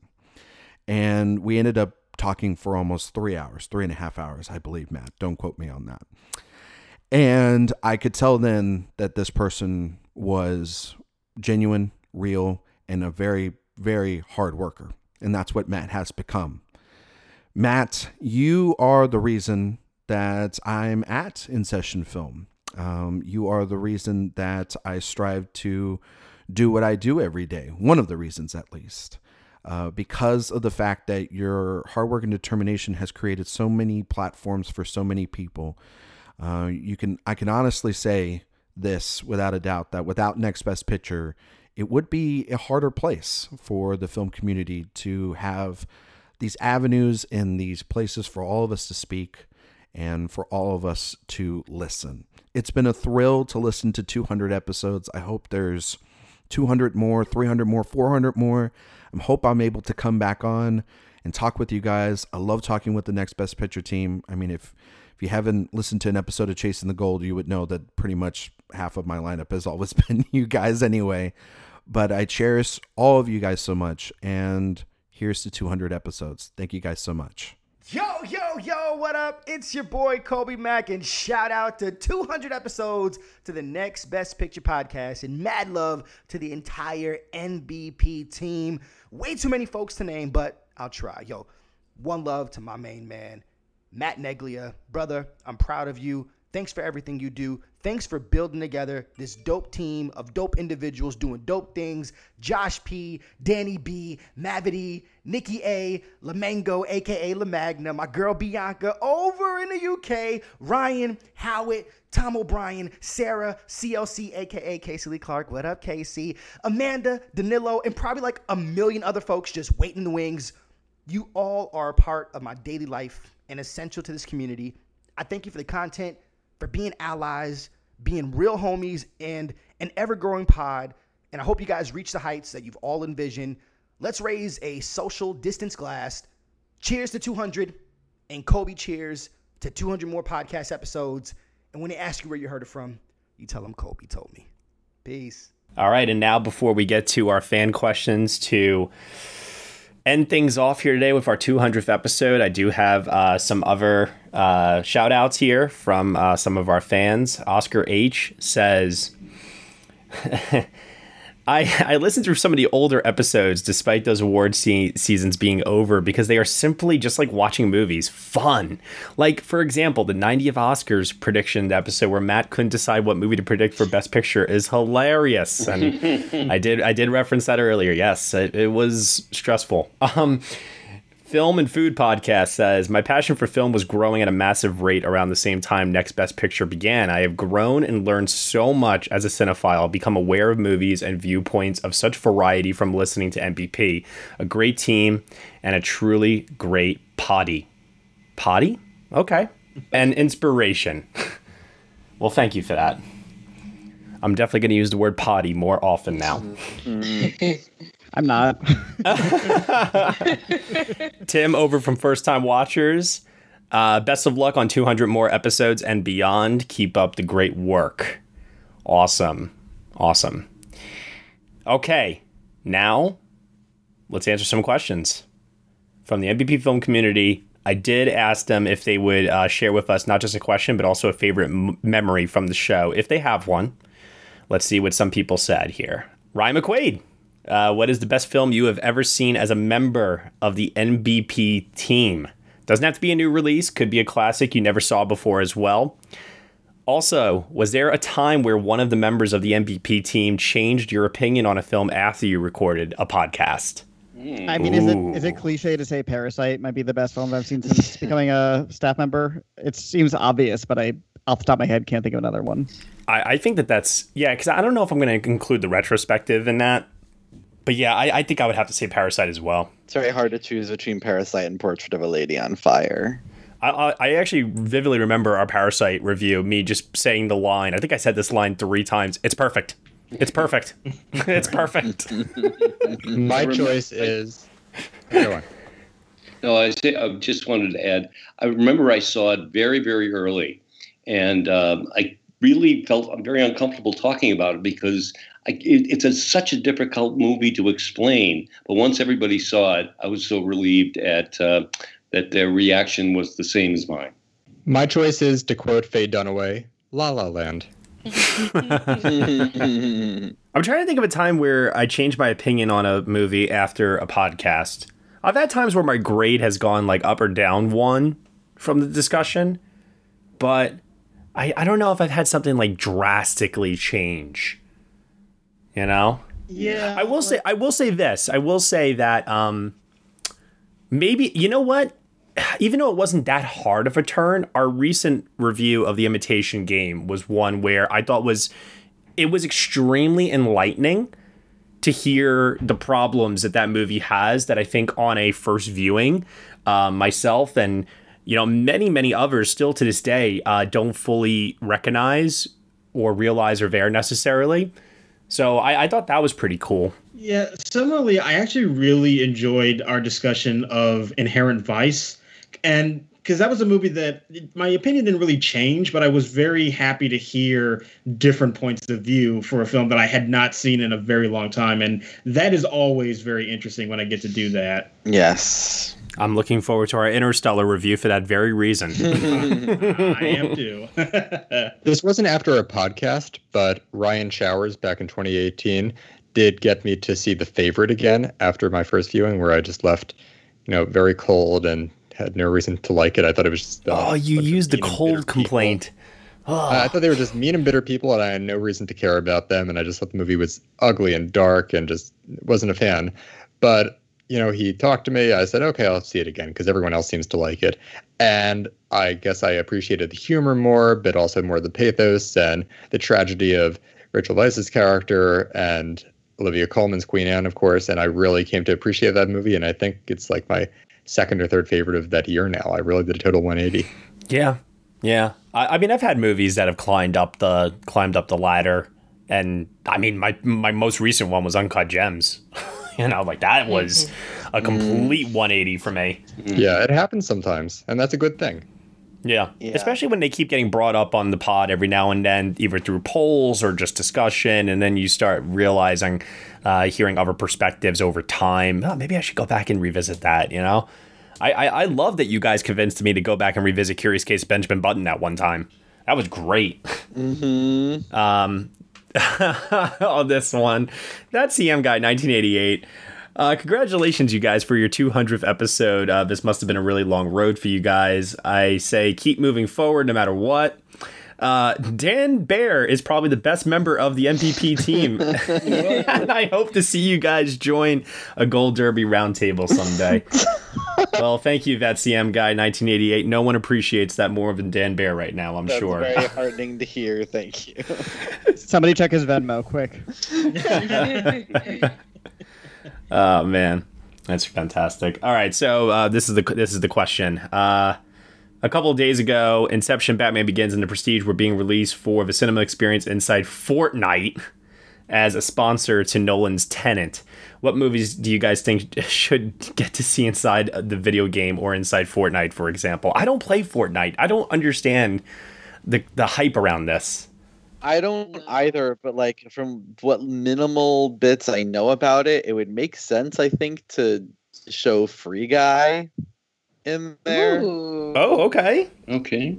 Interesting. Good answer I can come up with, because I don't know nothing about video games. Oh, man. Logan Van Winkle says, my favorite memory from the podcast is Michael not giving up on Mary Poppins Returns until nomination day. There was no reason to in some of those categories. It did pretty well in the precursors. Lindy Erickson, what has been your happiest Oscar moment and your most upsetting? I mean, all of 2018 is kind of oh boy, between, the Bohemian, Green Book, Vice trifecta that walked away with, 8 awards total? My God. Although 2018 does have Olivia Colman winning Best Actress. Sure. Which will always be a favorite. Yeah. That's true. Yeah. Also, Ruthie Carter winning for Black Panther was awesome. Yeah. Mm-hmm. Finally. Regina King. Yeah, Regina King kicking off the night with that win for Beale Street was great. Yeah, it's a mix. It had moments. Yeah. I remember the early part of the ceremony where it was a lot of tech awards going to Bohemian. It was my God. And then it got a little better when we started getting the acting awards, and then it went original screenplay, Best Picture, and it was just not fun to watch anymore. Yeah. Yeah. Would have helped. Oh my god. One of my happiest memories, but saddest times, is definitely watching the 2018 Golden Globes with Matt Naglia and Nicole Ackman at my apartment in New York City, and the way the room just deflated when they announced that Best Picture went to Greenland we were all just so sad. Yeah, like the Green Book win. I was like able to justify it a little bit. And then I was like, well, if Roma wins this, like, I think it's still like in the driver's seat, or not even Roma because it wasn't nominated. Like Black Klansman or something. Honestly, anything that had just won other than Bohemian. But when Bohemian won, I was just like, I was stunned. I was absolutely None of us stunned. knew what to do or say. It was my happiest Oscar moment is definitely Parasite. I mean, I could go further back than that. Obviously, it's like Marty winning for Departed or something like that. But like Parasite winning was just such a. And I conceded this recently that if 1917 had won, I would not have been upset. I freaking love 1917. I loved it but, as well. But Parasite winning was like, I just felt like we had like ascended to a new high in Oscar appreciation in that moment, you know? Yeah. I had a really, this is gonna sound really weird, but the 2016 scandal of Best Picture is honestly one of my favorite moments and one of my happiest moments, because people were talking about the Oscars again. Yeah. Like regular people who don't go to films or see films or watch the Oscars regularly were talking about it. And I distinctly remember that moment, and I literally cried when they announced that it actually was Moonlight and showed the envelope and everything, because as much as La La Land was my favorite movie of that year, Moonlight winning that award is so important. Yeah. And such a moment, and it has become a really weird, I mean, it was really weird at the time, but it has become even weirder that there's sort of this asterisk next to that Best Picture win. But like, I mean, talk about the best of both worlds. And shout out to Jordan Horowitz, who handled that moment really professionally. Yeah. Seriously. DJ Valentine writes in, 200, huh? You're now just 100 away from wearing loincloths, painted on abs, and fighting in the shade. Congrats on your milestone. What? May you cast forever. He's a hoot. He's funny. As somebody who grew up in a town called Sparta, I never need to hear about 300 ever again. So. Oh, man. All right, Scott Kernan. What were a few Oscar predictions that you made that ended up being right that was far before the Oscar season even happened? And what were a few predictions that you made that proved to be completely wrong at the beginning of the Oscar season? I mean, obviously, I think we all would say Goldfinch from last year. We were all wrong. Well, I actually remember in 2015, I actually do remember tweeting that Roger Deakins was going to win an Oscar for the Blade Runner sequel. It wasn't even called 2049 at that point. I just, sight unseen, I just had a feeling that was going to be the one that he was finally going to win for, and called that more than 2 years before the movie even came out. So I was very Josh, I think I did the same exact thing. I remember when the news was announced that he was coming on board, I was like, that is a recipe for success right there if I've ever seen one. It just seemed like that had to happen. Yeah. I genuinely did try to make the same thing happen with Thomas Newman in 1917, where I tweeted it like a year before, and I tried to campaign so hard, and I was completely wrong. Completely wrong. I did the opposite. Hee hee. Sorry. Also, too, Michael will remember this. Remember how hard, because it was my year in advance prediction, I stuck with Silence all the way until the very end. Yep. There were some choices that year I was going to bring up on our very first episode. You and I think Will too, were talking about Bryan Cranston winning Best Actor for a movie called Wakefield. Yeah. Wow. Amazing. Okay. I remember the only time that I remember making a super duper early prediction and being right was when they announced the Fences movie with Viola Davis and Denzel Washington. I'm like, well, at least she's winning. Yeah, I think that was the earliest prediction we all kind of manifested and made sure it was going to happen. Yeah, in terms of something that I got very wrong, though, I've only ever made year in advance predictions like 1 or 2 times, and one of those times was when I said Michael Shannon was going to win Best Supporting Actor for The Current War.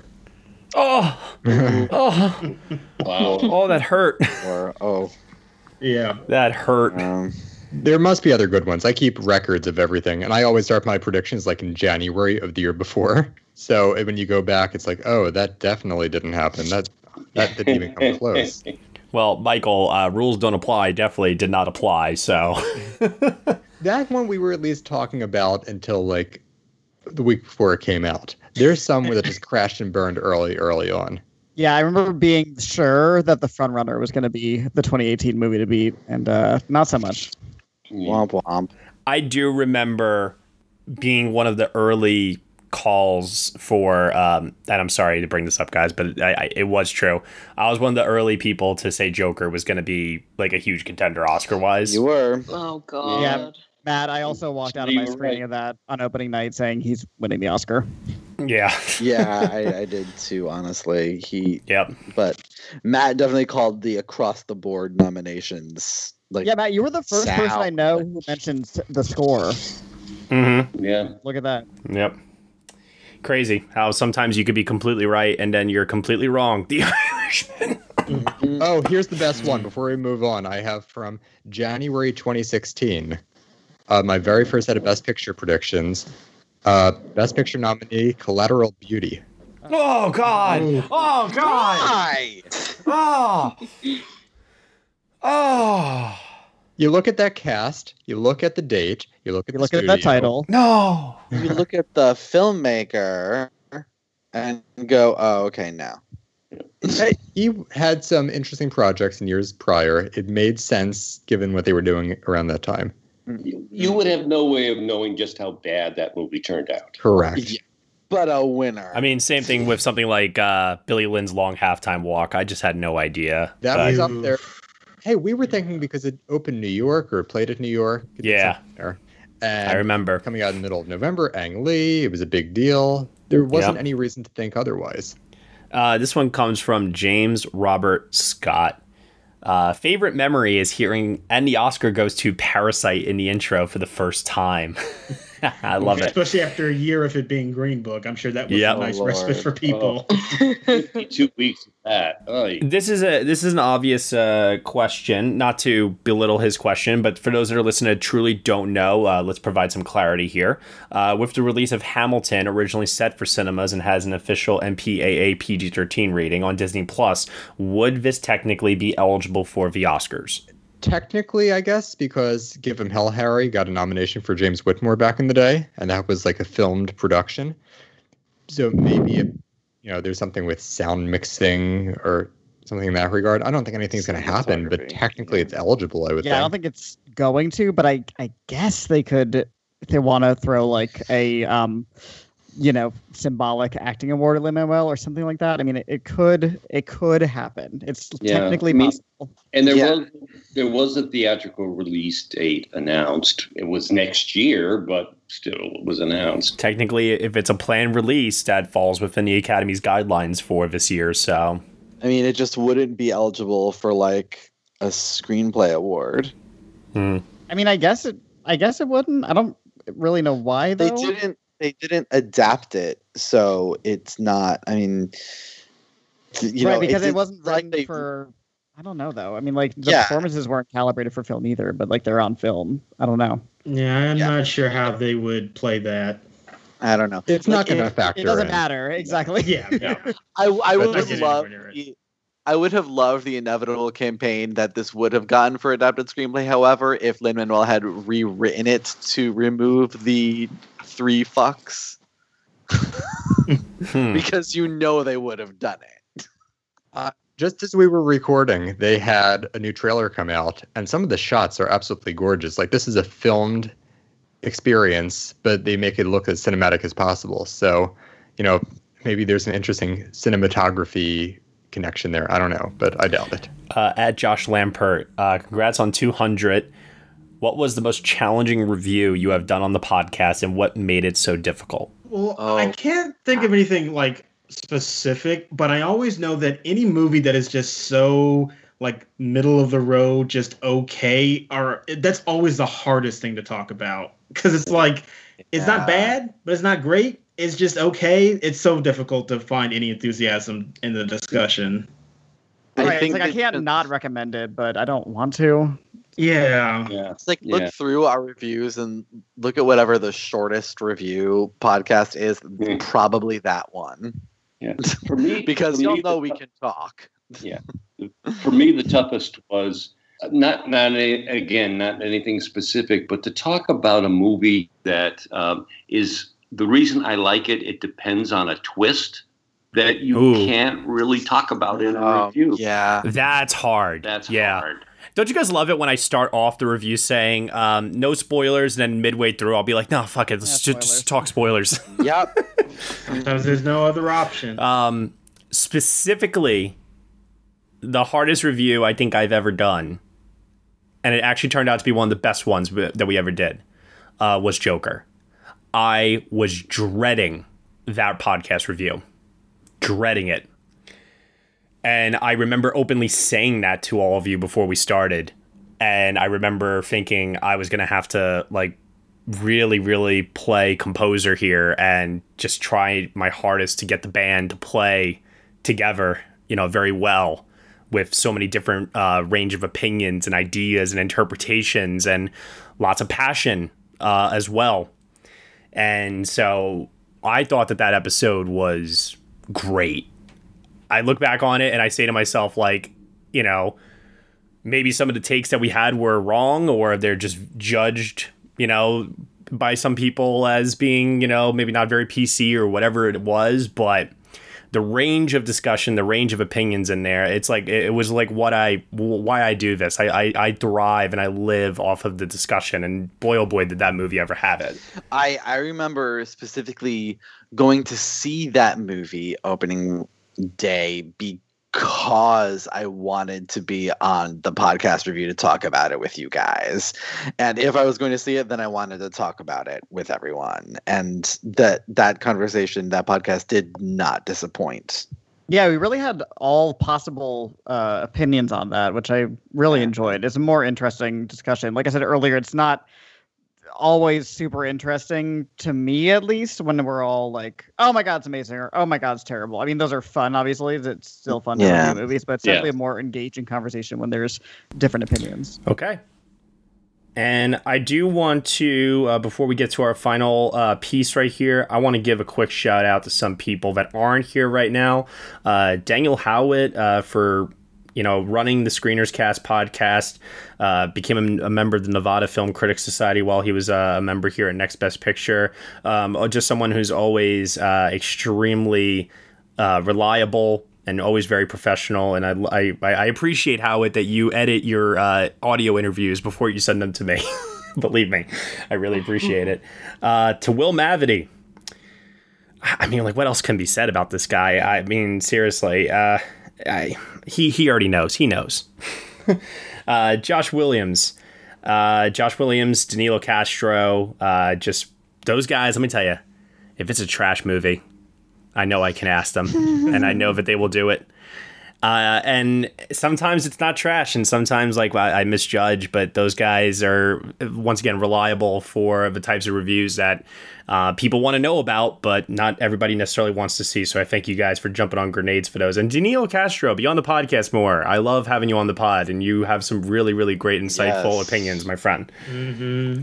Ryan C. Showers, always opinionated, always smart and articulate in how he conveys those ideas. Passion. When I think of Ryan, I think of passion. I find it so much in his writing. I find it so much in when he speaks. That guy just has a fierce dedication, loyalty, and passion for what we do here, and I really, really appreciate him for that.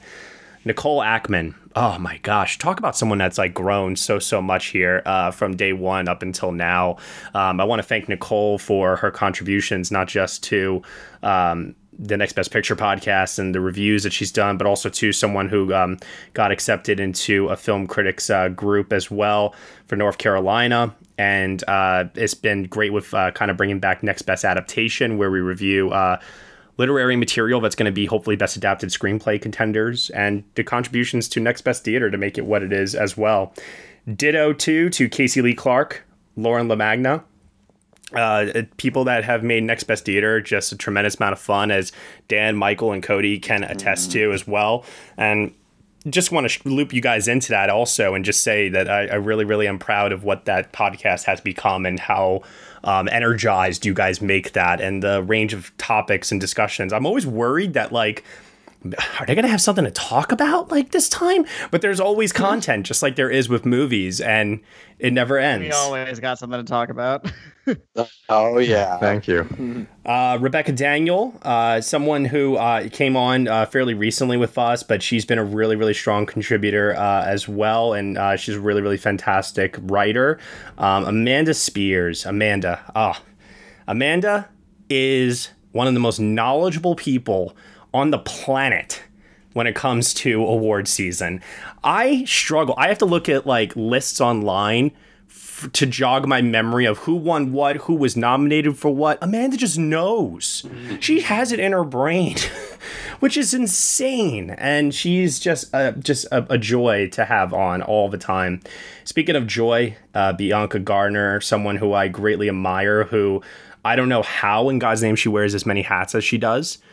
With the amount of projects that she chooses to take on, not just for podcasting, but for writing. And she also has a great site for In Their Own League with other writers as well that she's helped to foster and grow. And Kaya has written for them as well, so I know that she could speak to that. And then there's Sarah Clements, our editor, Sarah. Sarah, you literally saved my life since you came on. I don't think I would have been able to handle everything that came down this year without you. So your contribution has just been immeasurable, and I thank you so much for that. And to everyone that's here right now, I respect you all. I love you all. Thank you guys so much for making this what it is. And let's end things right now with the final piece of the show. You guessed it. It's Ethan May. Ethan wants us to go to Best Cinematography 2006.